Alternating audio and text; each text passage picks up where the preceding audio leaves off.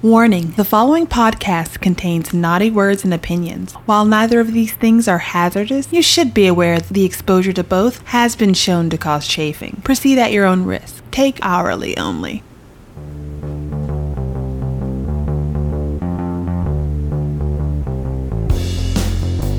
Welcome to Cinema Slop, the weekly podcast that seeks to answer the important questions like, when your mom is a werewolf, is it okay to call her a bitch?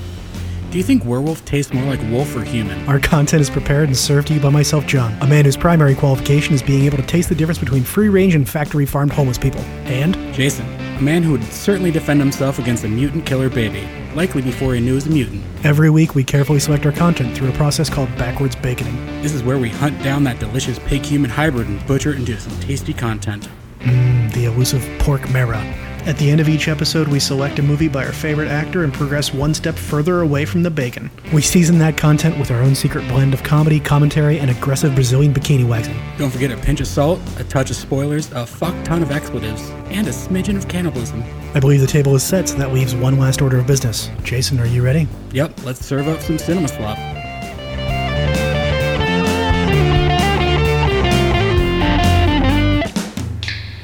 Last week, we watched in awe as Claudia Christian ghost rode the whip to greatness while hunting down the shady, rotting zombie-like element deep within the NYPD on Maniac Cop 2. This week, we followed her into the lichen fray as she does battles with the hirsute bipedal dog people of Bustopton. Jason, what did we watch this week? This week we watched everyone's favorite uptight ski instructor try to take down a group of party animals in Mom's ski school. Jason, I think you've merged the plot of two completely different movies. You're damn right I did, but wouldn't that be a much better movie? It would be, but your description of it isn't that far off. You just need to replace a couple of words. Try this. Replace uptight ski instructor with overbearing news reporter, and group of party animals with elderly werewolf, and I think you've got it. Okay, this week we watched everyone's favorite overbearing news reporter try to take down an elderly werewolf in Mom's ski school. How's that? I fucking hate you sometimes. Well, this week we watched Mom, a 1991 horror comedy by Patrick Rand. Jason, who will help our hapless heroine in her quest this week? Certainly not that weird guy in the sunglasses. Fuck no. As John mentioned, we followed Claudia Christensen over here. She plays Virginia Monroe, or Kiki, I believe. I did the research. It's actually just Christian. I mispronounced it for a full episode, I think. Oh, you're right. I corrected you, too. I think you did, yeah, but I double-checked when I wrote my shit. Yeah, Claudia Christian. Virginia Monroe, that's who she plays. She was, some psychiatrist in the last one. She was Dr. Cop. Dr. Cop, that's right. And then we got Brian James. He's Nestor Duvalier. I don't know. It's Nestor. I believe it's French, so it's probably like all soft sounds. Duvalier. Oh, you're right. But yeah, he's all up in this film. We got Jean Bates. She plays Emily Dwyer. I think it's Dwyer. She's the mom. Titular character, I believe. Can you please not say tit next to mom? She's a werewolf. I can do whatever the fuck I want. In that case, you have to say it 5 more times. Titular, mom. Yeah. Titular, mom. Titular, mom. Titular, mom. I think I'm going to save the last one for a little later, though. Okay. Once you do it, we can finally start nursing these cubs. Sweet. The cast filled out with her son, Mark Thomas Miller, who's Clay, and Mary Beth McDonough as Alice, his girlfriend. We are Art Evans in here. You might know him from such movies as Die Hard 2. He plays Barnes. We got Barnes in this bitch. Yeah. He plays Lieutenant Hendricks. The last one?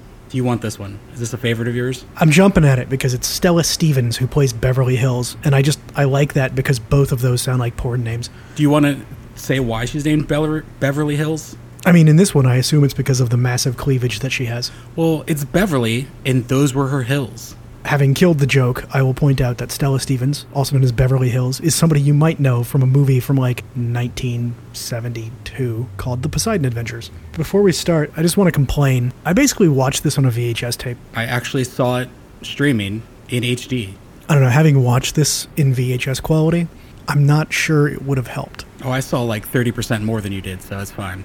I'm pretty sure that my copy was shot open matte. Are you familiar with this term? I am not. All right. Well, basically, in the old days when everything was going to be aired on a square TV, they used to shoot theatrical movies 4x3 and then chop the tops and bottoms off to put them in the theater. So that's when you got all the boom mics and shots, was when you were watching it on TV and they had all that extra space that they unmatted for broadcast. So the copy I watched probably actually had 33% more than the one you saw, but it was all awkward headspace. Hey, I'm down with that. Yeah, it didn't feel cramped. It felt roomy, okay? My copy had 100% less tracking error. How do you tell who's eating who if there's tracking issues? Exposition Radio here with your hosts, John and Jason. We open this movie on a roadside sign and a van approaching like a bus stop. And the sign says Lucky Springs. An old man drives the van up to the bus stop and he dumps a woman out, and it's our old buddy Claudia Christian. There seems to be a domestic dispute of some sort. She's got a suitcase and he's basically calling her a harlot and driving her out. I assume the main character of this movie is just getting thrown about, being thrown into the plot of this movie somehow. Get the fuck out, get on the bus to LA. And he even says something like, "You're just like your mother," or some shit. So in my head, it's like, oh shit, Grandpa was letting granddaughter stay with him, and then she got knocked up, and now he's kicking her out, just like he kicked out her mom. I like that. That works better than, stepdad or whatever. Well, I mean, either way, it's like, you can't just kick out the stepdaughter. What are you, an animal? Yeah, don't be a dick. Let's talk about Claudia Christian here. I mean, she's the main character of this movie, right? Yeah, about that. She is sitting on her suitcase. She takes note of a pretty creepy looking dude hanging out sort of in the shadows. She tries to lightheartedly say I'm gonna buy you a drink, come keep me company, I've had a rough night, kind of thing. But he's just weird. He just stands over there in the shadows and he's real wooden. And eventually she pulls a bottle out and offers it up to him. This is where I think your theory's destroyed. Yeah, she gets eaten. He just chewed out her neck and left her for dead. And that he is Brian James, Nestor. I immediately recognized him from Blade Runner and Fifth Element, obviously. Yeah, Tango and Cash comes to mind. I watched that not too long ago. So is that any good? It's amazing, John. Noted. But I feel like we should take note here because I think this is the first time we've picked an actor that shows up in the first scene and then dies in the first scene. I was shocked, honestly, because I thought she was the name from this movie. Yeah, I kind of did too. Except that Nestor doesn't actually werewolf her. He actually just eats her, so she doesn't get to come back. Spoiler. Yeah, there is no more Claudia in this movie. Just say goodbye. Fucking done. Stick a fork in her. If you want to hear more Claudia, go back and listen to Maniac Cop 2. We'll talk a lot about her there. Yeah, so then we just cut to an old woman with a dog in a Christmas sweater decorating a Christmas tree. Actually, I'm double-checking my notes on that one. To make sure the dog isn't in the sweater? No, the dog is in the sweater. It says an old woman with a dog in a sweater. So anyway, she's got the news on, and the news has information about the murder of Virginia, and the old lady really creepily smiles at this. There's literally no reason for this until you realize shortly after this that the newscaster that's talking is her son. I thought she was just like a murderous old woman. You thought the turn had already happened, out of camera shot, and she was just like, ah, yes. Yeah, I thought maybe we just cut to the den mother of the werewolves, but no, turns out she was just, oh, that's my boy. Or she's just a really nasty old lady, and because he was reporting on a reported Lady of the Night murder, she was happy about it. She's just judgy as fuck. Yeah. That is a completely valid possibility. And if she is judgy as fuck, I kind of like that, because then, she has to debase herself as a werewolf later on, so, I like all scenarios. So she opens a present. Well, I'm just going to skip this shit. Oh, but it could be mentioned that this is kind of, the beginning of this movie is Christmas time. This is a Christmas kind of movie for one scene. It's less Christmassy than Die Hard, but it's enough that you could put it on at a party. Correct. But it's LA Christmas, so it basically just looks like 11 a.m. everywhere else. So her daughter gave her slippers. She puts them in a drawer that's just 3 slightly different colored slippers that are all side by side, so you know that her daughter's just shitty and absentee. And then the TV people segue to a segment about a healthy old person whose secret is you are what you eat. And I just wrote foreshadowing. There's a lot of TV exposition / foreshadowing in this. Yeah, there's a ton of it. The only excuse for it, though, is that the son is a news person. So his literal job is to exposit for us. But only through the television set that the camera is looking at. Oh, that's the only time he ever does a good job in this movie, so. He definitely was like, today 9 people are dead. It would have been a good place for another exploding barrel of meat. That's all I'm saying. Oh, we just love the exploding barrels of meat. We cut to the next day. The mom is on the couch with the newscaster's son and his daughter. I've already just started referring to him as newscaster. His actual name's Clay. Okay. But newscaster's just fine. They exchange gifts, and mom gives the newscaster a homemade blanket, and then the newscaster gives mom the greatest gift of all, the gift of a grandchild. And by giving it to her. I mean, he makes his girlfriend stand up and gesture vaguely at her stomach. Yeah, and it's not like this is noticeable, and they even mention it. They're like, oh yeah, she's pregnant, but you can't tell yet because we just found out. It's a Christmas baby. She's not pregnant. She's wearing a sweater. Fuck you. Yeah, she's not glowing. Like a stereotypical mom, her response to the happy news is just like, oh my God, that's amazing. And then just her voice drops like an octave and she just goes, so when are you getting married? Like, it's like instant.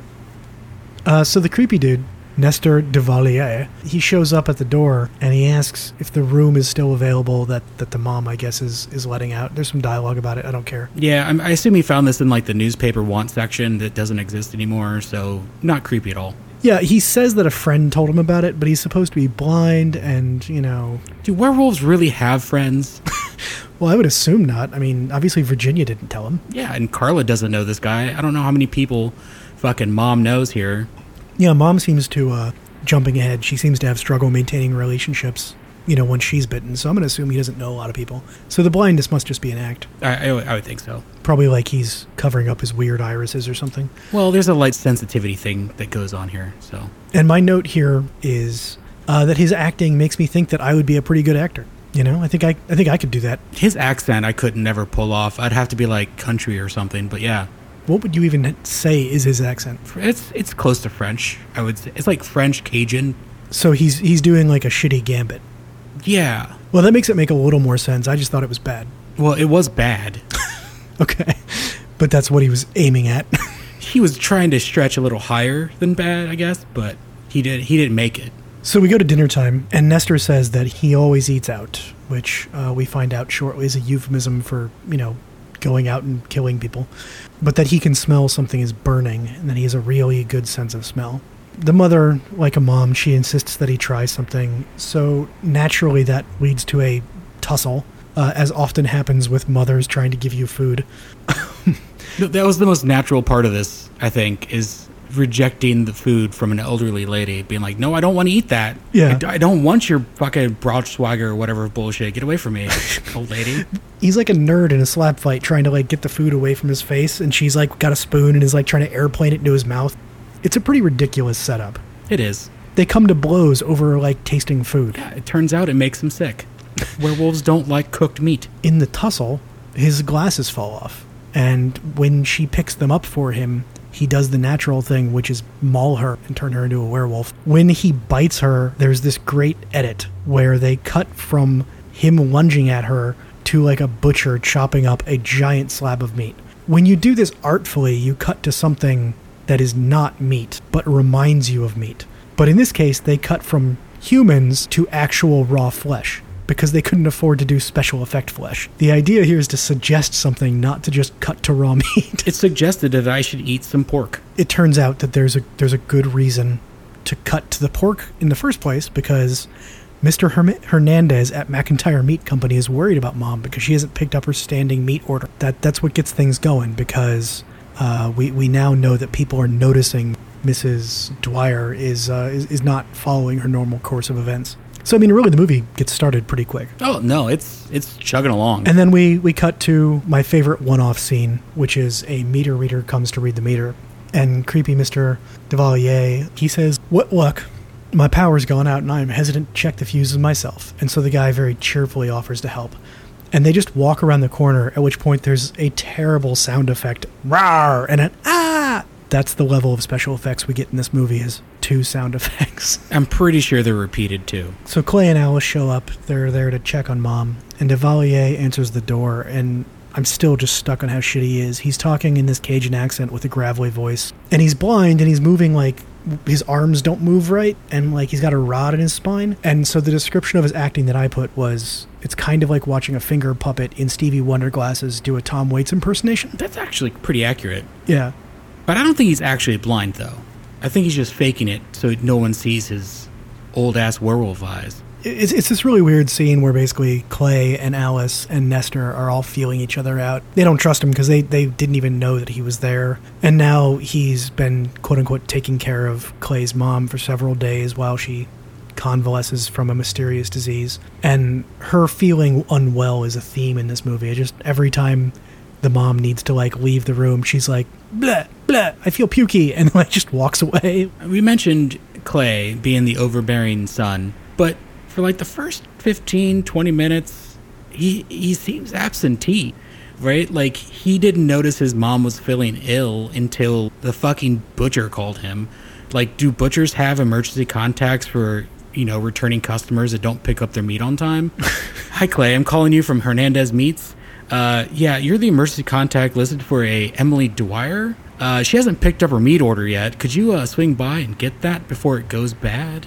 Like, is that what's going on here? Because that's what happened. Maybe she's like so old that they were like, we're not sure if nitrates are good for you, so we need a doctor's note. It's a prescription-based meat product. Right. Yeah. It's like synthesized meat. So, it's condensed. It's like you got to dilute it with water when you get it. Now, Emily, I expect you to eat 1 pork chop per week. Doctor's orders. If I can only have one, I'm going to get condensed meat. Yeah, I'm going to have pork chop wrapped in bacon and pork chop. Yeah, so back to the non-existent plot stuff. The newscaster goes upstairs. I'm sorry, that's not a good segue at all. That was a terrible segue. It works. Let it go. The terribleness of it just fits this movie perfectly. He goes upstairs, and this is actually one of the, more artfully done scenes, but he's checking on his mom. When he asks her how she's doing, the mom sits up a little bit and the camera cuts to the reverse angle, and when that happens, you're like behind the mom looking over at the door, and when she sits up, she lifts the sheet just enough so that you see like a severed arm in the bed with her. And it was actually strangely subtle and nice for this movie. And they have a conversation, and she's like trying to basically shoo him out of the room until the alarm on like the Casio watch on the arm goes off. She's like, oh fuck, and she shoos him out. I'll be down in a minute. And then she like has to like cover the arm again. And I noticed when he was coming down the stairs that the newscaster, Clay, he's wearing a Bikini Inspector t-shirt. Oh, yeah. Classy guy. As if I didn't have enough reasons to hate this guy. It should have said, like, what were they, like, Snow Bunny Inspector, just as a callback to the last movie he did. Snow bunnies? That's what they call babes on the ski slopes, I guess. Oh, was he in ski school? Is that why you did the intro? Yeah. He was definitely in ski school. Goddamn. I remember that movie, too. I don't remember this one, so we should have done ski school. Well, we still can. Okay, so Nestor is like hugging Alice's stomach. He's like a werewolf sniffing a pregnant lady's belly. And if we take this in context with the opening scene, it's like, okay, do werewolves like seek out like fetuses? Or is that like werewolf veal? I would assume so. He's like real excited about this. Yeah, he was a gentleman about it. Yeah, but he was creepy. Well, a creepy gentleman. There's some more banter and then they leave. Yeah, there's a little bit of fear from Miss Dwyer, right? Because she's like, oh, Alice is here, but Nestor's downstairs. He might eat that baby. My grandbaby. Right. I don't want him to eat my grandbaby. Nestor then has like a domineering moment where, it becomes clear this is like a Dracula / what was that guy's name? Was it Harker or was it Renfield? So it's like a Dracula Renfield kind of thing a little bit. Okay. Where like, he's like, you shall do my bidding, and she's like, but I don't want to lie to my family. And he's like, yeah, whatever, you get used to it. Nestor is down there telling Alice how, strong her baby's heartbeat is. And she's like, you can hear my baby's heartbeat. And he's like, I have super hearing because I'm blind. And I'm like, that's not a fucking thing, fucker.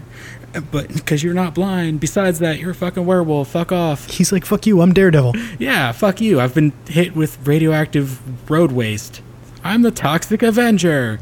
No, but Nestor's down there being creepoid, and newscaster shithead Clay comes down in his Bikini Inspector uniform and kind of like, what you doing, creepy old man? He does nothing about it. He just kind of like, what are you doing? He's just like, oh, that's weird that you're hugging my wife's belly.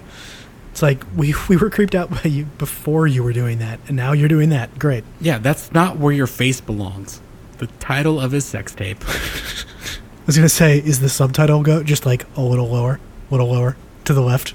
Perfect. That it pretty much just ends like you said it did, right? They just kind of go their separate ways, and then that's it. Yeah, they kind of like leave with a little bit of a we'll have our eyes on you kind of look, but that's it. They just vanish off, and then we go back to watching the news.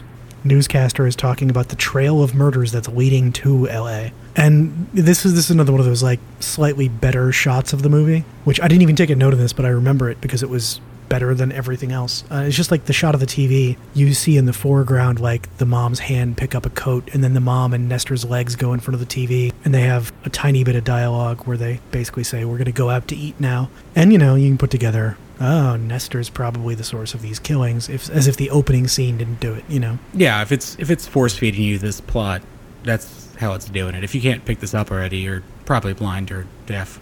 You're probably Nestor. Yes. This movie has very obviously got no money, and it's just nice to see a no-money movie do something in a single shot that they could have done in 5, but, like, do it slightly creatively. I liked it. We cut to them getting in a cab and showing up in a shitty part of town where they offer a hobo dinner. And in one of the more fun details, like, you've got the newscaster hot on their heels, and he's kind of like spying on them, because he's suspicious of all this shit. One of my favorite things is while they're showing them through the window, the mom, like, keeps the hobo from using too much sauce. Oh, yeah, they didn't want their meat to be spicy. Yeah, they were like, fuck you, you're gonna season yourself? Go to hell. No, we want your shit el natural. Taste those natural free-range hobo juices. I don't know, are LA hobos free-range? I feel like those are factory. Or free-range chickens, I know, just have to be kept in, like, a building with a window. I don't know. I mean, I was thinking free-range just in the sense that they're ambulatory. They're up and walking around. Yeah, but it's LA, so, I mean, they have a lot far to go. They have a far ways to, like, travel if they wanted to. I mean, if I'm thinking free-range as far as people go, I'm thinking more, like, country free-range. Oh, okay. So that's more like your train hobos. Yeah, that's what I'm thinking. They have access to better food, better grains, better water sources. Your LA, those are basically the caged equivalent of humans. Okay. Well, in a purely hobo environment, I think I would have to agree. Are we going to entertain the possibility of adding orphans to this scenario, or are we going to stick with just the hobos? We might have to add that into a previous episode for, like, Free Jack. Okay. Because that was a totally different homeless scenario, because those were all poisoned people. So orphans would have been, like, the younger the better, because they've spent less time. Well, and that brings us right back to veal, human veal. No, I mean, if you're getting it before it's out of that birth canal, you're getting it the freshest it's ever been. That's why he likes the pregnant women so much. He wants the veal. Yeah, I mean, once humans are exposed to oxygen, they obviously start to rust. I think that your understanding of anatomy might be lacking, or biology. Okay, so let's get real weird. If they get them in utero, but, like, before they're fully baked, is that like those the partially formed chickens, embryos? Yeah, the fermented embryo things. So is that what happens if he, like, breaks open a pregnant woman? He, like, cracks open her, puts the baby in a pickling jar, and then he's got a delicacy? I don't know that I'd pickle it. I think I'd just maybe pickling. I'd probably ferment, though. See, because I'm thinking like a kimchi kind of preparation. If I were a werewolf, I would like to eat my fetus before the bones started to harden. Okay. That's all I'll say about that. It's like eating soft-shelled crab. If I'm a werewolf. Obviously, I'm not eating people. Uh-huh, sure. Throw that caveat in for legal reasons. I mean, I may be a werehog. A pork mara. The pork mara. And moving on. That's the sign that I'm supposed to edit that out. They escort the hobo around the corner, and this is the second mouth noise killing in a row. Unrelated to the mauling, the camera goes up, like it points up to the third floor, and some woman is just getting it. It's LA, so I assume there's a porn being shot. I assume so too, but, like, again, just checking here, no nudity, right? No, I don't believe so. But it's just funny because it's like the sounds of murder are covered by sexy time. Yeah, and they kind of made a point to kind of interlace them, where there was sexy sounds happening while there were, like, wolf howls happening.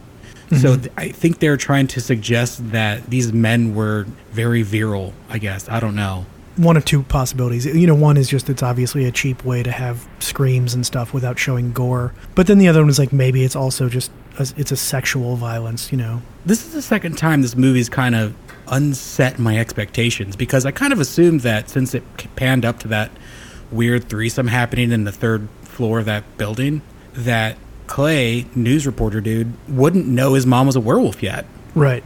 Like you thought that would throw him off the scent? Yeah, I kind of thought that's what they were going for. And then immediately after they show that, he looks down in a little weird, like, alley light, and there his mom is eating the fuck out of a homeless dude. Yeah. And she's just chowing down straight up. Like this is There's no ambiguity about this. It's full mealtime. Well, he also does a little bit of vomiting because he's so disgusted by the sight of his mother feasting on a homeless person. Which, you know, I guess that makes sense. And instead of being so disgusted that he just bolts it and leaves and goes to the police and tries to stop this shit, he gets in his VW fucking short van. His minibus. Rides the fuck up on them as they stand on the street corner, kind of like putting themselves together, and tells his mom to get the fuck in the bus. It's a very weird scene, just in general, but he makes Nestor get his own cab because, you know, he's the boss.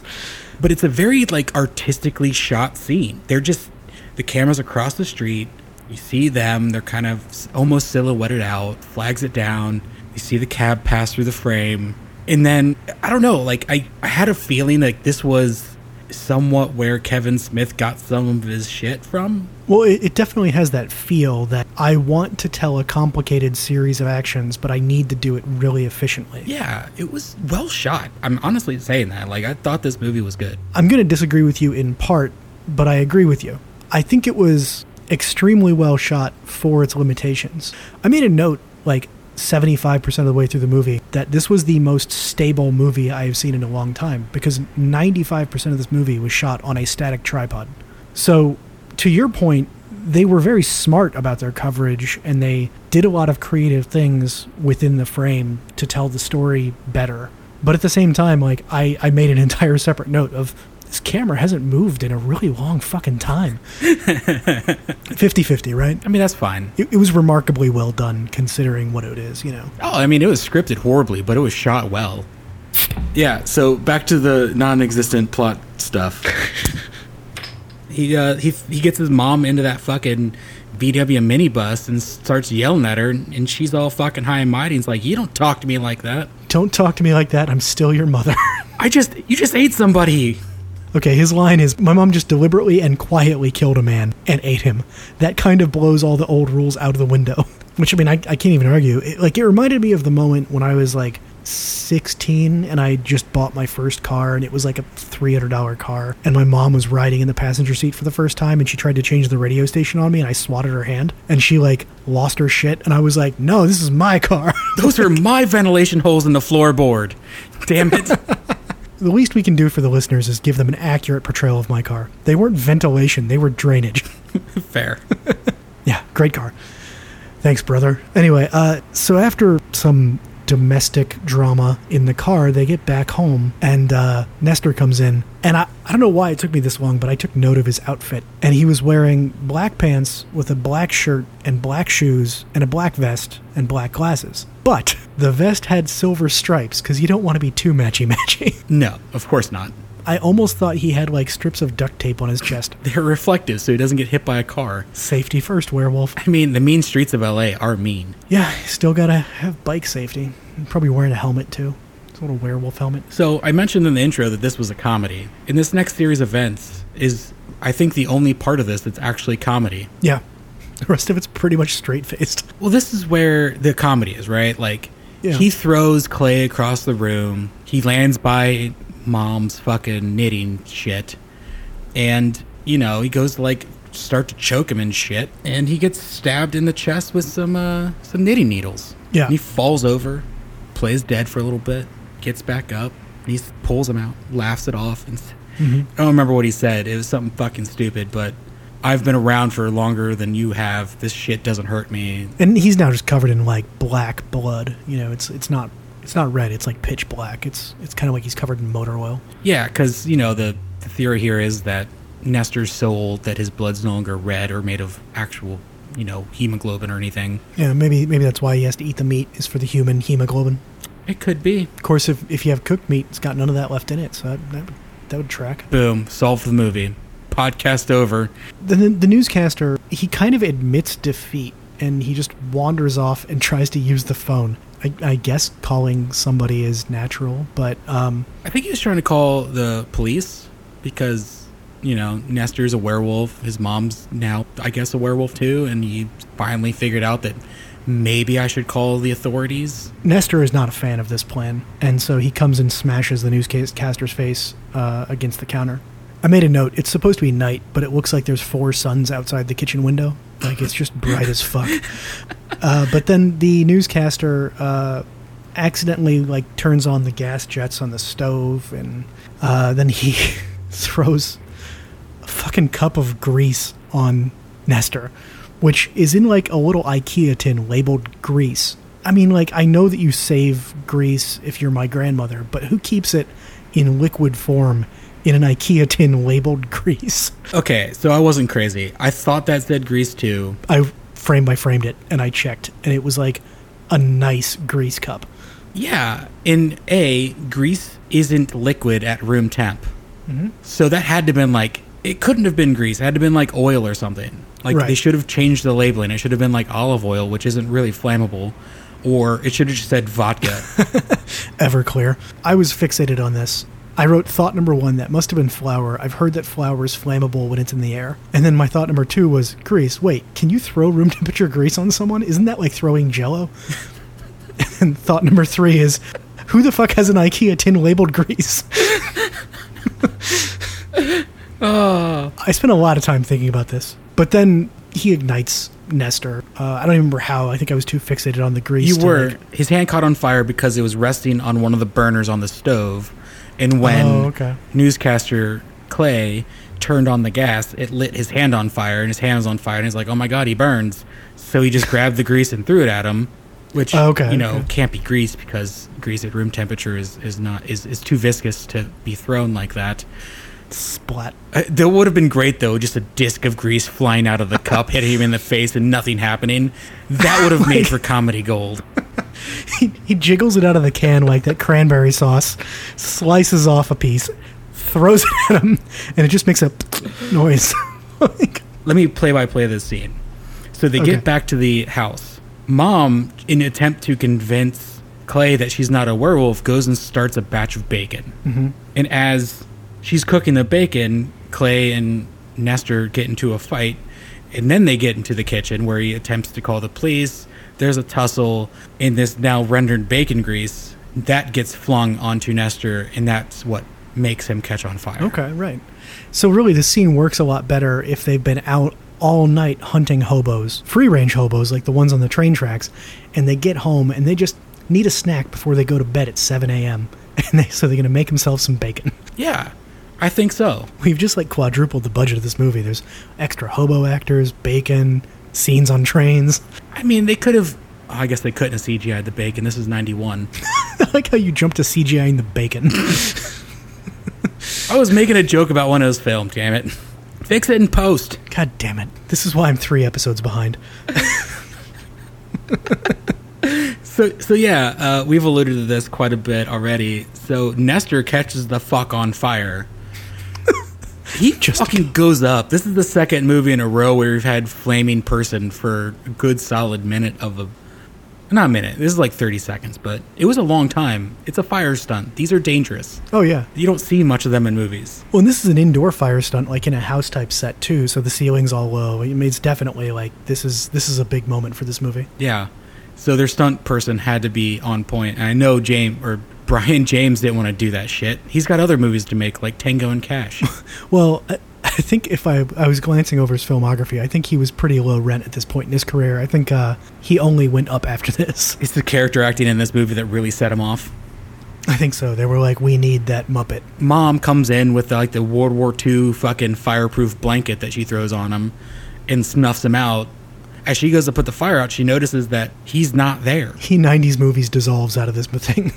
Yeah. She gets the Rambo one-liner for some reason. She just goes, so much for immortality. Which is weird. She didn't kill him. She didn't. I mean, and she's so nonchalant about all this, too. She's the one who's turning into a werewolf. You think she'd be a little more concerned about her own, like, status of, like, life and death. So do you think his heavy diet of booze-laced hobos and some tarted up women led him down the path of being basically soaked in alcohol on the insides, that he just goes up like cheap kindling? Well, you know, as the movie said earlier, you are what you eat, so he must be. They did foreshadow that. He's boozy hobos, so just like a boozy hobo, he's flammable. He should have let that hobo season himself. It might have saved him. A little cayenne. Little generic hot sauce brand. So after she says so much for immortality, I asked a question in my notes that just said, so does this mean that she understands that she just killed and ate a hobo for no reason? Because if she doesn't need it to be like a badass supernatural thing, is that just she just goes like, oh fuck, I just killed a guy for no reason? I don't think so, because I think she still understands that she can't eat normal cooked flesh. But she could have jumped to the fact that she could go eat squirrel or cow or wolves. Okay, so would a werewolf eating a wolf be cannibalism? The typical rule for scientifically, like a different species, means if you fuck it, it won't make a baby. Sure. Okay, so I think as long as it's distant enough that if she fucks it, it won't make a baby, it's okay. All right, so yeah, she could eat dog or wolf. I mean, I don't know how werewolf reproduction works, but I'm going to assume it works more like a human than not. Well, I assume they're like canine lycus or something like that in the genealogical familia species realm or whatever. So does the species change when she changes? Like, so does that mean that she has to eat people when she's a wolf and she has to eat dogs when she's a people? These are questions we should ask. These are the important... I should have led the podcast with important questions. Like, these are way better than the ones I came up with. I liked it if your mom becomes a werewolf. You call her a bitch. That was good. Oh, thank you. I'm sure we won't get any feedback on that. Or the constant talk of cooking fetuses or eating them. Right. That's true, yeah. I'll just cut this all out. What are we talking about? We're talking about werewolves, right? Yeah, we just burned Nestor to the fucking bits. So the newscaster, he's worn out from this. It's apparently exhausting work. So the mom, she lifts him up and lays him on the teddy bear, and then it like cuts into the nightmare without telling you. And it's like, wake up, sonny boy, it's your mom. And then she like, mauls his chest. Yeah, but that's like the only full werewolf costume I think we've seen. And it was a pretty rubbery werewolf face, you know? Yeah, of course. If you could see the box cover, you'd basically see what we're talking about. Oh, God, it looks kind of like a leprechaun from, the Leprechaun. The Leprechaun! Yeah, I would say, but wider-eyed. Yeah. Right, so Alice shows up, and she's brought him a clean suit. Work needs him to come right away, because there's been another murder, the hobo. And, he's been assigned to the, rash of killings that did not start in Los Angeles, even though he's a Los Angeles reporter. She tells him, that they said you have to come. And so naturally, he changes into a suit and then locks his mom in the bedroom before leaving. And when he gets to the scene of the crime, the detective on scene, who looks really fucking familiar, but I couldn't place it. Oh, that's Art Evans. Art Evans, right. It's Barnes. I knew that guy. It's Barnes. Barnes is in this movie. Barnes is finally here. I really like him. He's great. He's got a great cop mustache, and he's got sort of the bargain Danny Glover thing going on, where he's like a 45 to 50-year-old black man with a white mustache in a cop role in 1990. Yeah, his hair was fully white, and it was still full. Like, he wasn't balding at all. It was just stark white hair. It was beautiful. He's a beautiful man. He's like Ric Flair in it. He was. The detective, Barnes, notices... I know that's not his name in this movie, right? It's Hendricks, but Barnes is fine. Barnes notices that news guy doesn't ask any questions, and as a detective, I suppose he's curious why he isn't doing his job, and he just refers to it as a messy business, and I guess we're just supposed to know that the detective is on top of shit. Cut to Mrs. News, who is coming home to their very trendy industrial apartment. Must be very expensive. She comes home and she finds Clay's missing, and she starts talking to herself, and that's how we know she's unfulfilled. Oh, of course. Cut to Mom knitting in the dark, and, I guess this is where we learn that she's developing werewolf eyes. When Clay comes to check on her, they fight about her needing to eat, and he makes her favorite dinner to try and entice her to eat it. And it looks like sushi to me, but it makes her want to vomit. This is my other VHS note is, I don't know, maybe it's squash. It's hard to tell on VHS. Yeah, it doesn't really matter. This is where Clay really starts to go off the rails, and I start to think this is a different movie than a comedy horror. Now it's a crossover of werewolf and, like, geriatric care. Yeah. Clay really upset me for the rest of this movie for some reason. Like, his incompetence, he was so overbearing, and this is like the relationship that led up to, was it Patrick Bates in Psycho? Norman Bates, I'm sorry. You're thinking of Patrick Bateman from American Psycho. I am. I was so close on both of those.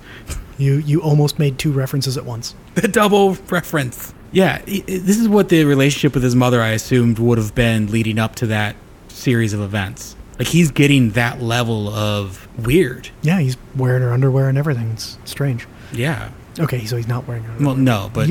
You could see it happening. It's between the scenes. You know that he just took off some underwear. Yeah, probably underwear she knit for herself. Crocheted underwear. They're knit underwear. She doesn't have crochet hooks, John. Well, not anymore now that they've rammed them into, what's his name? And those were knitting needles. Understand your craftware. I'm sorry. This is where I insert the thing about us fucking shit up. It's fine. Just add in some beer sounds right here. Clay feeds the dog the food, and while he's doing that, Mom is on the roof outside escaping. Yeah, he goes and locks her away, and she just does what any petulant teenager would do and puts a dummy in the bed and climbs out the window. Right. Which, by the way, bad move. Do not allow your children to keep a dummy in their room. It's true. Like, children should not have pillows, any wigs, sheets.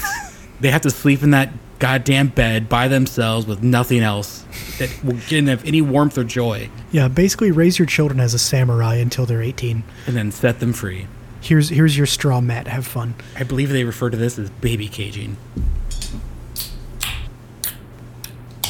When Clay checks on her, the dog jumps in the bed, which reveals her deception. So, it doesn't even last. And she goes downtown and tries to sucker an undercover cop into going with her to get dinner. And the cop is obviously trying to protect the old lady from being, too nice to hobos. And he, tells her to fuck off and screams at her. And then after she walks away, he's talking in his ear oh, it's just some crazy old lady. But then he goes to, the cop leaves his homeless hovel and goes around a corner to take a more private homeless leak in public. And that's when he is old lady wolf attacked. This is kind of funny because it ends up turning into kind of a chase scene. He shoots her in the hand, which just sort of pisses her off, and it culminates in him getting thrown off the building. And Clay finds him on the ground, and his dying gesture is just to point towards the roof where he fell from. And Clay looks up at it and kind of goes, well, that's a fucking roof. And his mom ducks back right before he sees it. At which point the detective from earlier, he shows up and tells Dwyer that he'll have to come answer some questions for a change. Because he's a reporter, so it's a little joke. Yeah. A little cop humor. Cop humor. Love it. The only thing I'd add is that the guy, I believe his name is Baxter, that fell off the roof, he also shot her in the head, unfazed.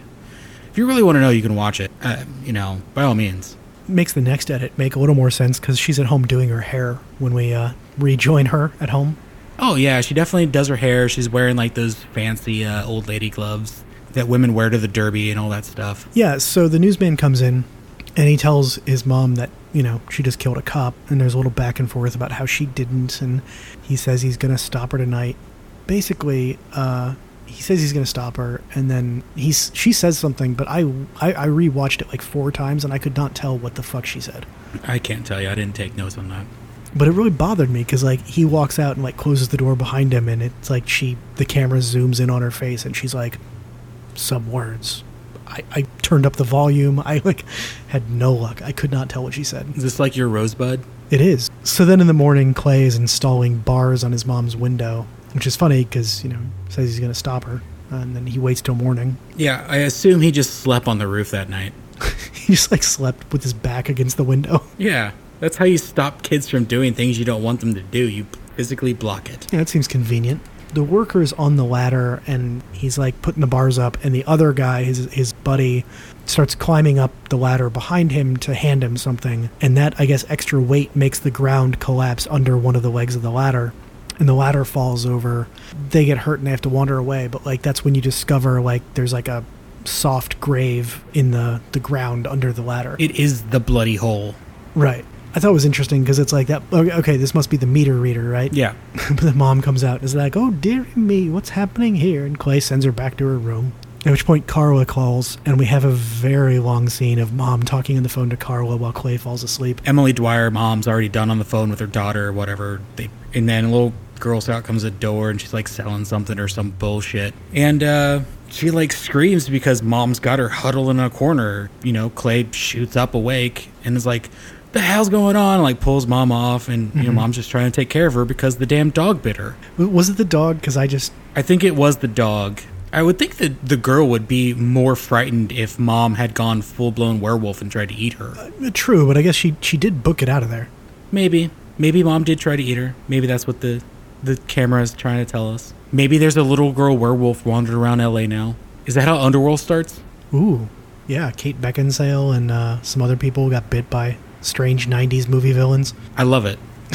It writes itself. No, I think you're right. She probably tried to bite the girl and then used her old lady ways about convincing dumbass Clay that she wasn't trying to eat an innocent child because they're the most delicious or anything like that. All right, well, I mean, this is when they're sort of interrupted by Alice, I believe, tells Clay he's got to go to work again. She just pops in to Mom's whenever he has a job to do, which is weird because when I worked at a TV station, we had regular hours.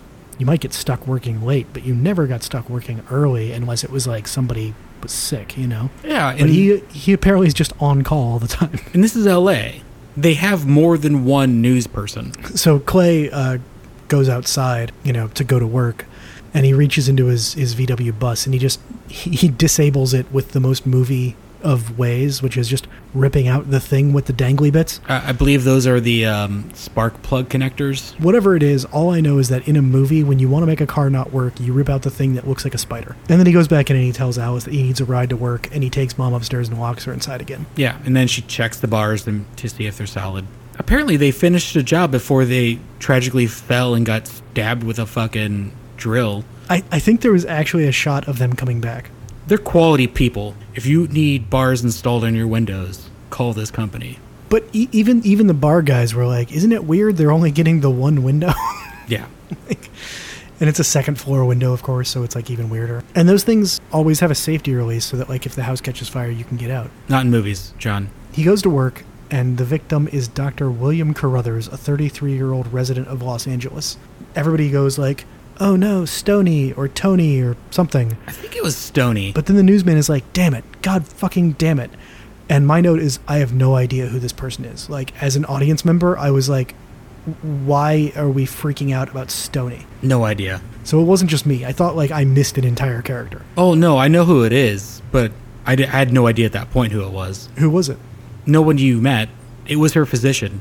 He did house calls. They mentioned him like earlier on. Might as well have been the butcher, right? Like, yeah, no, Alice mentioned like, oh, did you talk to Dr. Stoney or whatever? And she's like, no, we're not going to bother him with this. She just needs rest.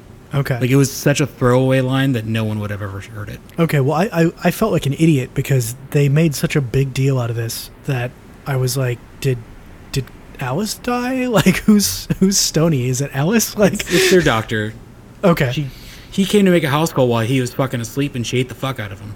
Yeah, so he goes to Mom, and the mom says, I killed Stoney, sure. He didn't have a beard. I didn't understand that line, so I probably wrote it down wrong. She did say that. She didn't recognize him as a person she knew, so she killed him. Oh, okay. I thought maybe she was like allergic to facial hair.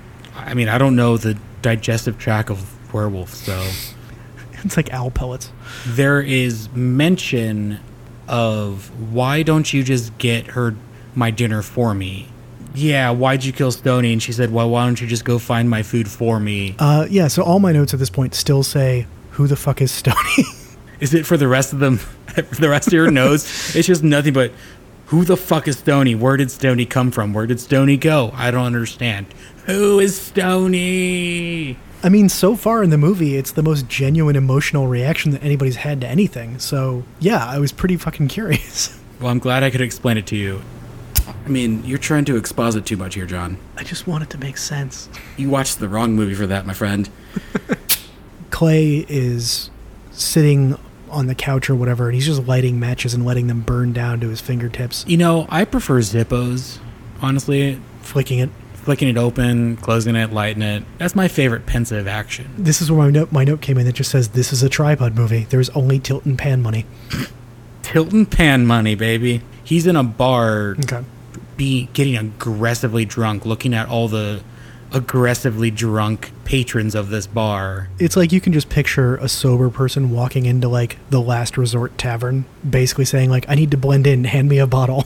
So yeah, he's like 3 drinks deep, looking like a drunk in the corner booth of a bar. And this is when we get the floozy who just drops into the seat next to him, you know, as they do. She introduces herself and she says, I am Beverly and these are my hills. And it's a very cheesy joke. She has a face that everyone will recognize because she's a character actress that's been in a ton of stuff. She's also an actress for her entire career has had a grandma face. Well, to paint a picture for this, right? Like, this happened in 91. At the time of filming, Mark Thomas Miller is 31. At the same time, Stella Stevens, Beverly Hills, is around 53. So she's noticeably older. She has a little bit of a well-worn appearance. And there's a mile's worth of cleavage hanging off her front. And she's like, hey, babe, you gonna buy me a drink? The bartender comes up and is like, Beverly, what are you doing? Aren't you coming home with me tonight? And she's like, nah, honey, get me my usual. Which is like a whole bottle. Oh, it's a whole bottle of tequila, a salt shaker, and a lime. Just one lime, mind you, not like a dish of limes. So I don't know what the fuck she's doing with the rest of that bottle of tequila. She just likes to, like, flash dance with it, you know? So I don't know if anybody's ever heard of this drink. It's called a tequila tickler. She swipes the lime across Clay's hand, puts it in his mouth, puts the salt on his hand, licks the salt, takes a shot, sucks his mouth. And this happens for a little bit, too. Like, she's aggressive. Either this bar is just known for its aggressive ladies of the night, or it's just her. Yeah, I mean, I got the sense that was just her, quote-unquote, territory. So she just serviced anybody that went into the bar? I think so. I think she was, like, a bar girl. Like, she just hung out at the bar, and people took her home, and then she'd come back to the bar and hang out until somebody else wanted her, you know? Like, kind of like a bar cat? She was just, like, you know, a bar cougar, but for money instead of for fun. Okay. I'm fine with that. Continue. I dismiss you. It's really just I dismiss myself. Also, I expected another nipple counter here because they were on the verge of exploding. She was definitely presenting, as I say. Like in a nature documentary, like she was presenting like a baboon, but like a front baboon. I concur. But all the blue shit was on her face. The working girl goes home with a newsman, and he has to like fight her off. And he's like, no, that's not what I want. I want you to go upstairs and pretend to be my mom's daughter. She's real suspicious of this, which I think is natural. She's very, very concerned about getting her fucking cab money back. And I assume this is because LA is pretty expansive, you know, sprawling, and the cabs cost quite a bit of money sometimes, so... Mm-hmm. This always seems to be a thing in LA-based movies, so he's got to give it to her up front. Plus the $25 to not sleep with him and to talk to his mother. From her perspective, he's got to be the worst son in the world because he's hiring hookers to chat with his mom because, like, he can't stand to be, like, near her. Yeah, I viewed this from the eyes of the son, and I was like, you were an asshole son. Plus, like, you know, I'm just going to quote What We Do in the Shadows because if you haven't seen it, that movie's fucking fantastic. Somebody asks one of the vampires in that movie, why do you only want to eat virgins? His response is, well, it's like when you get a sandwich. You would like it more if nobody had fucked it. Yes. He's sending his mom a very fucked sandwich. Beverly is a very fucked sandwich. In this movie, not in real life. All credit for that goes to What We Do in the Shadows. Go watch that movie. It's far better than this. So anyway, as she's walking upstairs to go fulfill her non-sexual hookering duties, the newsman gets second thoughts, and he drags her back downstairs, and they just fall asleep on the couch together, which, you know, that's totally norm. Well, again, sleeping issues. He's like, oh, I'll call you the cab, and apparently, like... they just both fell asleep. He doesn't. I think story-wise this makes sense, but, like, reality-wise this is stupid, because he's like, I'll call you the cab, and then they both pass out on the ground, or on the couch. At which point, the hooker wakes up, and she goes like, well, I've got paid, I might as well go talk to the mom. But then, of course, Mom eats her. So the newsman wakes up all hungover and shitty, and Mom's up cooking breakfast. And by his recollection, he called her a cab, so there's no mystery about where the hooker went. But anyway, he is concerned that Mom seems so much better. Well, she's gotten a fresh meal, so yeah, of course she's better. Her eyes are going back to normal. She doesn't have a big hole in her head or in her hand or anything like that. She looks like a spring chicken. So you noticed her eyes were back to normal, but did you catch why? No. Towards the end of the scene, one of the hooker's contacts falls out of the mom's eye. The mom had stolen the hooker's contacts. I did notice that, but I didn't put two and two together. She's passing herself off as healthy, but she's totes a werewolf bitch. The contact trick, though, that's good. It's one of the things I liked. I forgot contacts were a thing in the 90s. Carla comes home unannounced, and the newsman gets a phone call about the missing hooker, and he's supposed to go to work. There's a little bit of weirdness here. Like, someone calls them in to look at a body, and they're like, is this the missing hooker? And you couldn't tell because her wig was missing and her contacts were out, and he couldn't identify it. And then he went to the bar to be like, hey, is Beverly here? And the bartender's like, Beverly's always here. And he was obviously lying. There was that weird thing where, like, the bartender was obviously, like, jealous of him for having taken her home the night before. He's an old actor from a lot of things. I think this was his last movie, but he was Dr. Coleman in Star Trek. Oh, the original Yeah. series? Or The original series, 1969. It's Harry Landers. Now I'm a little sad that this was his last movie. He died in 2017. Well, in that case, I guess he just retired. That's okay. All right, let's continue this plot and get this bitch over with. So then he goes to work and promptly gets fired. He goes home to see his mom after getting laid off or fired or quitting or whatever the hell the argument ends up being. Carla's there and... Okay, so my note here is Mom smells gas.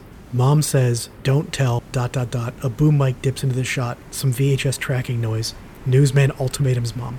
I apparently missed like half of a scene because of like VHS garbage. I love the boom mic comment because you said this is a open mat.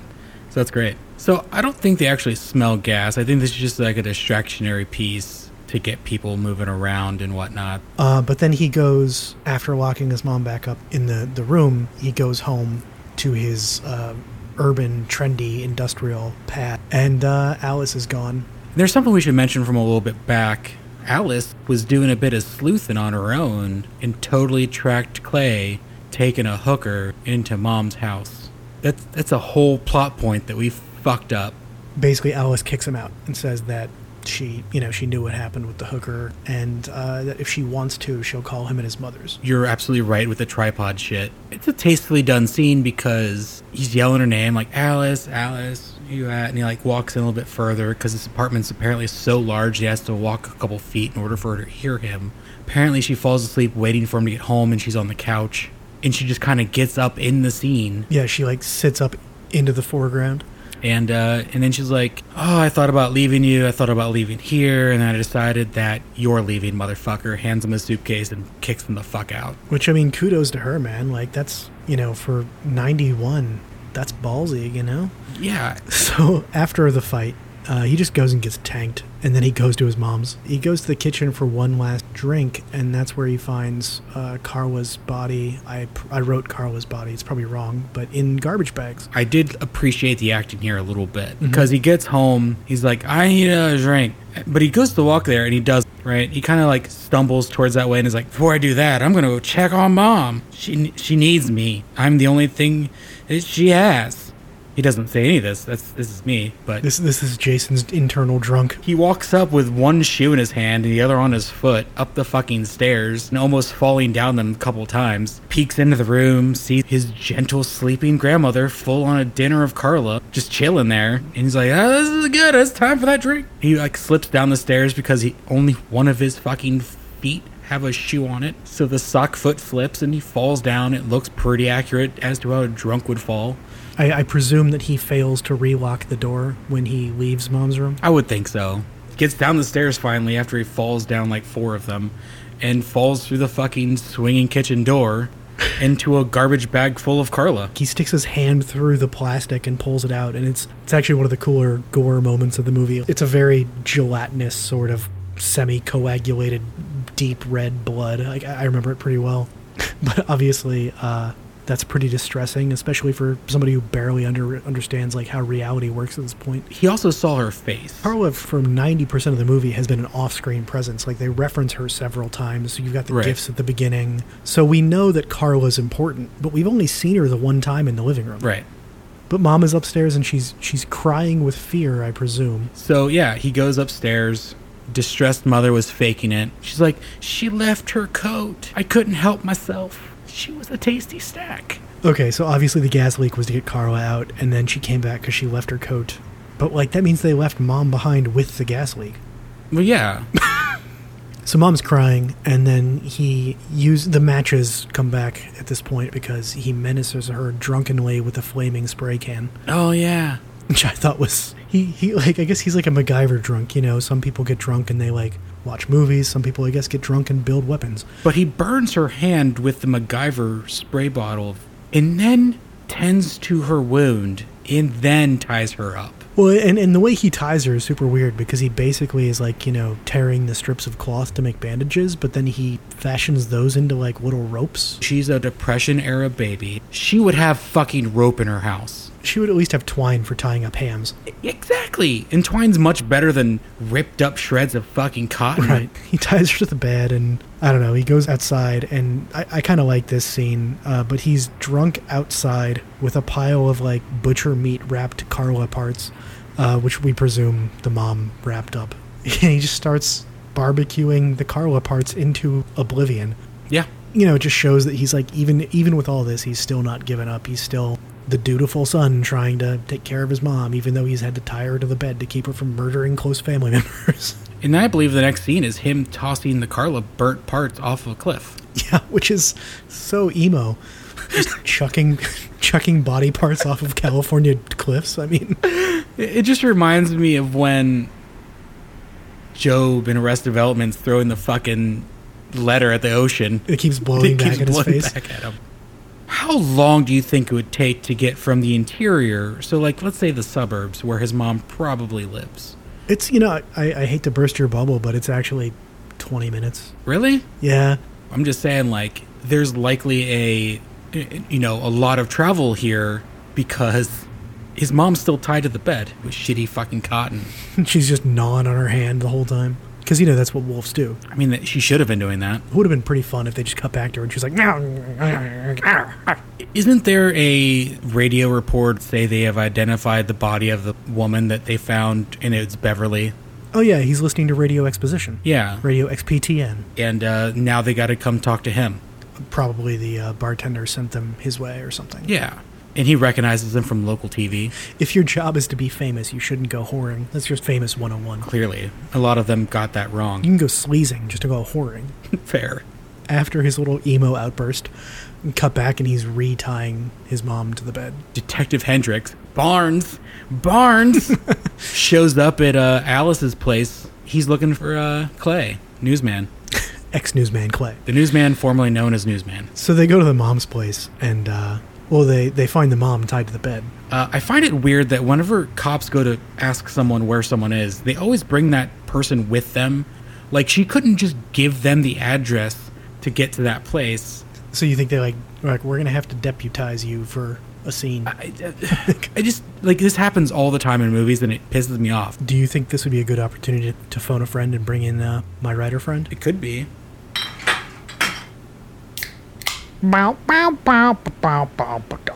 Podcast. I have used all of my dark arts to summon into existence a writer. He's going to now defend his craft and the craft of thousands of other people on behalf of all writers. I have Zach. Tell me about yourself. Hello. It's great to be talking yet again about writing. I am clearly the person of authority when it comes to things of writing and that nature. I know where all the letters are on the keyboard. I'm your guy. You gotta tell me, what the fuck is up with police bringing along the person who filed a complaint? For example, you, Zach, have just written a scene where a distressed wife reports her husband is missing and she suspects werewolf-based foul play. Hypothetically. Why, for God's sakes, did you make the detective drag her to the scene of the suspected malfeasance to co-investigate this highly dangerous situation? Well, as a writer, it's because I need her for, 1-2 lines max of feedback. It would be weird to do investigating and then go back to the victim and be like, oh, hey, here's what we found. Is this? Well, no, because he had gray tufts of fur, this werewolf. Not he wasn't all brown. Okay, let me go back and interview more werewolves. So you're saying it's because you want to make sure they don't get the wrong werewolf? I think the writer is trying to blend together 3 different scenes or 2 or more scenes, let's say that. And he's trying to save time by having characters accomplish certain things they need to accomplish in a shorter amount of time. That would be my real guess on this. I think it's on par with when CSI is well, hey, all this lab work is going to take weeks to get back. Or we can put it into the magic computer data analysis machine. That way we can end the act in 2 minutes by making an arrest. Efficiency and laziness. Correct. Sloppy writing. Okay, well, that's cinema slop. I think my mixed drinks have turned a little more bourbon than it needs to be. Oh no, that's a problem. It is a problem. They show up at Mom's house. It's Detective Evans. I believe the guy's name's Daniels, but I think he calls him Dennis, and Alice. I can't clarify anything. I got that VHS audio, Right, it's Tim Trella, which he's kind of famous, but he's like, all right, Dennis, stay downstairs and watch the perimeter. Me and Alice are going to go upstairs and see what the fuck this noise is. That's when they find the mom tied to the bed. The newsman pops out of the corner and he smacks Cop 2 in the face with a chain, which is pretty fucking sweet. So yeah, dude fucking smacks Daniels or Dennis in the face with a news chain and goes running upstairs to save his mother from... Or maybe he's going up there to save them because he knows his mother's an asshole. He runs upstairs in one of the most Cosby sweaters ever Cosby'd. This is when they've partially untied the mom, and the newsman bursts through the door. Mom breaks through the binds or whatever, and she starts biting faces and at Alice's belly. But this goes back to our Fetus McNugget theory. She's crossed the line at this point. She's full on werewolf. Oh, I just wrote, Mom breaks out and bursts through a bedroom door to attack Alice the cop and the newsman, and I just wrote, great band name. It's like the best indie band name I've heard in a long time. At which point, the newsman falls from the window.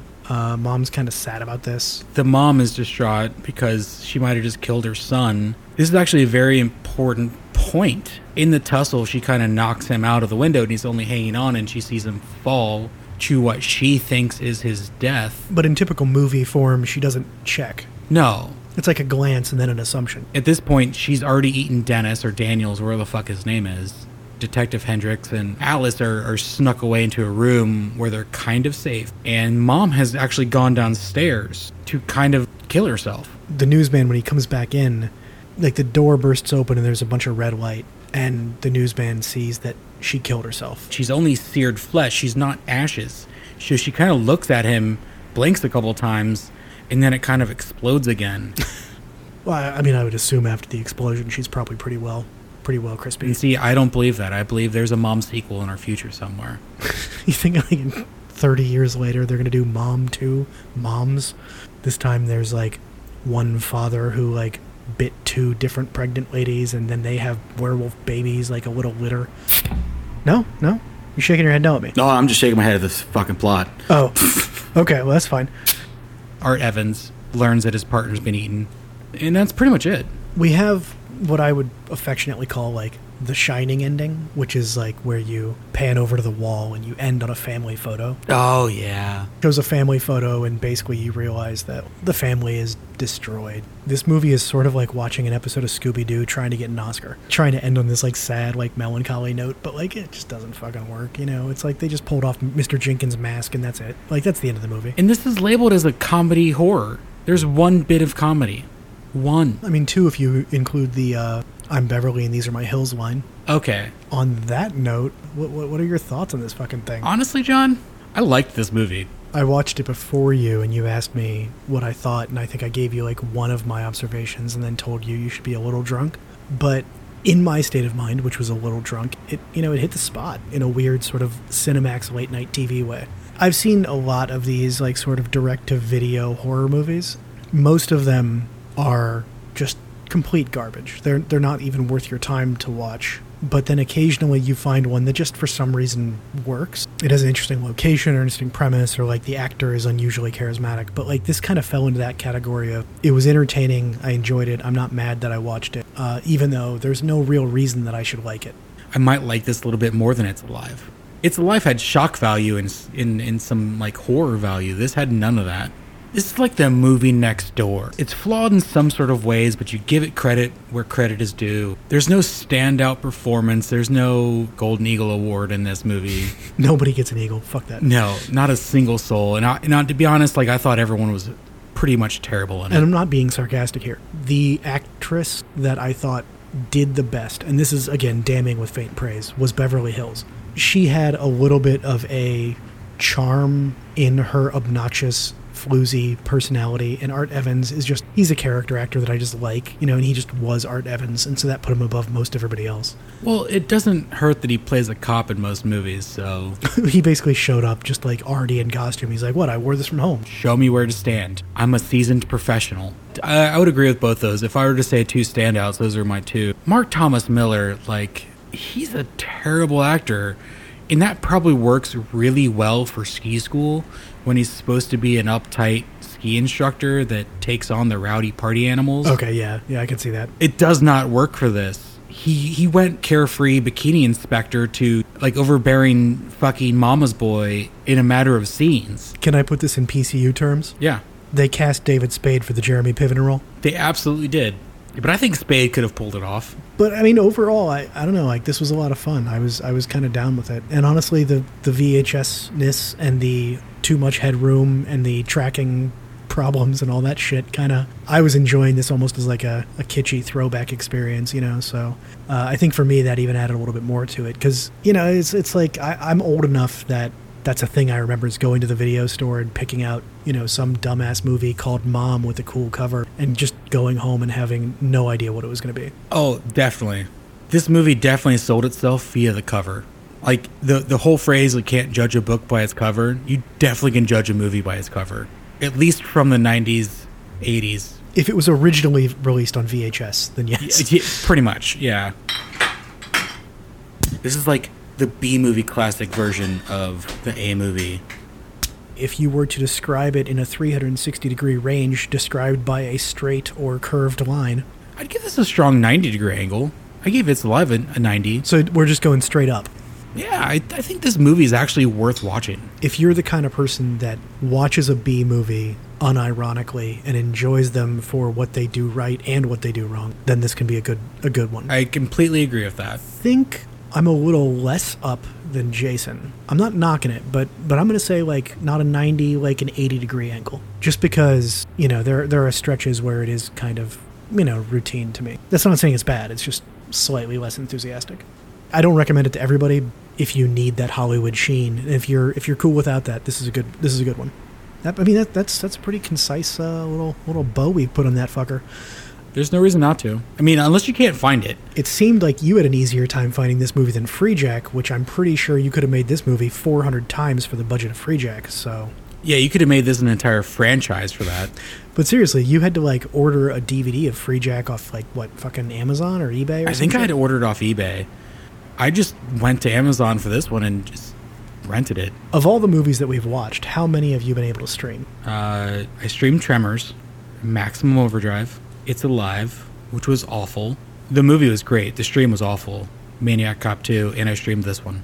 Okay, so we're shooting 50% for what I would describe as being accessible films. Because I fully admit that most people aren't freaks like me that still buy physical media in 2018. To be fair, you also bought me physical media because you bought me The Thing because you refused that I watch that on my DVD copy. Well, that was me being a dogmatic film school shit because the restoration of that is goddamn a thing of beauty. If you watch The Thing on a DVD from 1994 when Scream Factory has just made the movie painfully beautiful, I will weep for your soul. Scream Factory, send us as much free shit as possible. Sorry. If anybody wants to send us free shit, you're more than welcome to. All right. Cut that out, John. Transition. So what movie do you want to do? We actually didn't discuss this. Art Evans or Stella Stevens. She was in a movie called Cleopatra Jones in a Casino of Gold. Oh, Jesus, that's not even Cleopatra Jones. That's a sequel to Cleopatra Jones. I think I've seen the trailer for this. I think one of the trailer compilations I watched recently had an ad for this. Did I just find our next film? Well, it's got a 5.6, so that's right up our alley. Stella Stevens is the villain. Which means she won't get killed in the opening scene. I think we have a winner. This might get us somewhere really good. Well, I mean, I'm on IMDb, and it says people who liked this also liked Coffee, and that is one of my favorite movies. John, does it bother you that the aspect ratio to this is 2.35 to 1? Well, that just means it's super wide. I like that. That means that this is probably a globe-hopping James Bond-like cinematic experience. We never know. We'll find that out. All right, so sounds like Cleopatra Jones and the Casino of Gold is our next movie. So sum things up, we both think you should probably watch this movie. Anyway, thanks for listening. Here at Cinema Slop, we love you.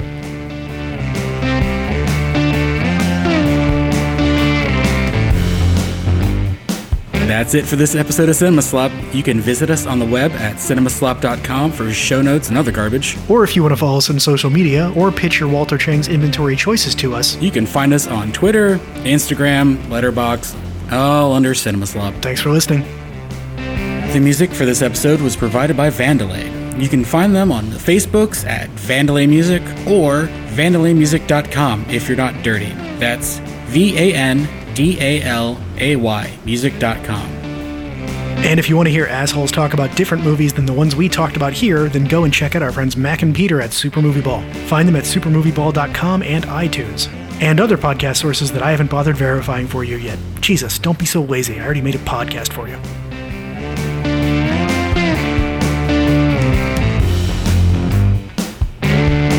Back to Arrested Development, do you think this is how Lucille and Buster will eventually become? He kind of takes care of her, but also she murders lots of people. If she were to, have a room for rent in her luxury loft, and that she happens to rent it out to a werewolf. And if you remember Arrested Development, there's already a horror movie franchise based on her. You're right. Mother, or Gam Gam, but Gam Gam, yeah. That was just the family name for Mom, so this might have actually been maybe the inspiration. If I was not lazy, I would look at IMDb and see what it said, but I am lazy, so... That sounds like Future John problem. Future John can worry about that. Now John has to worry about this movie. Future John hates this John. Present John's an asshole.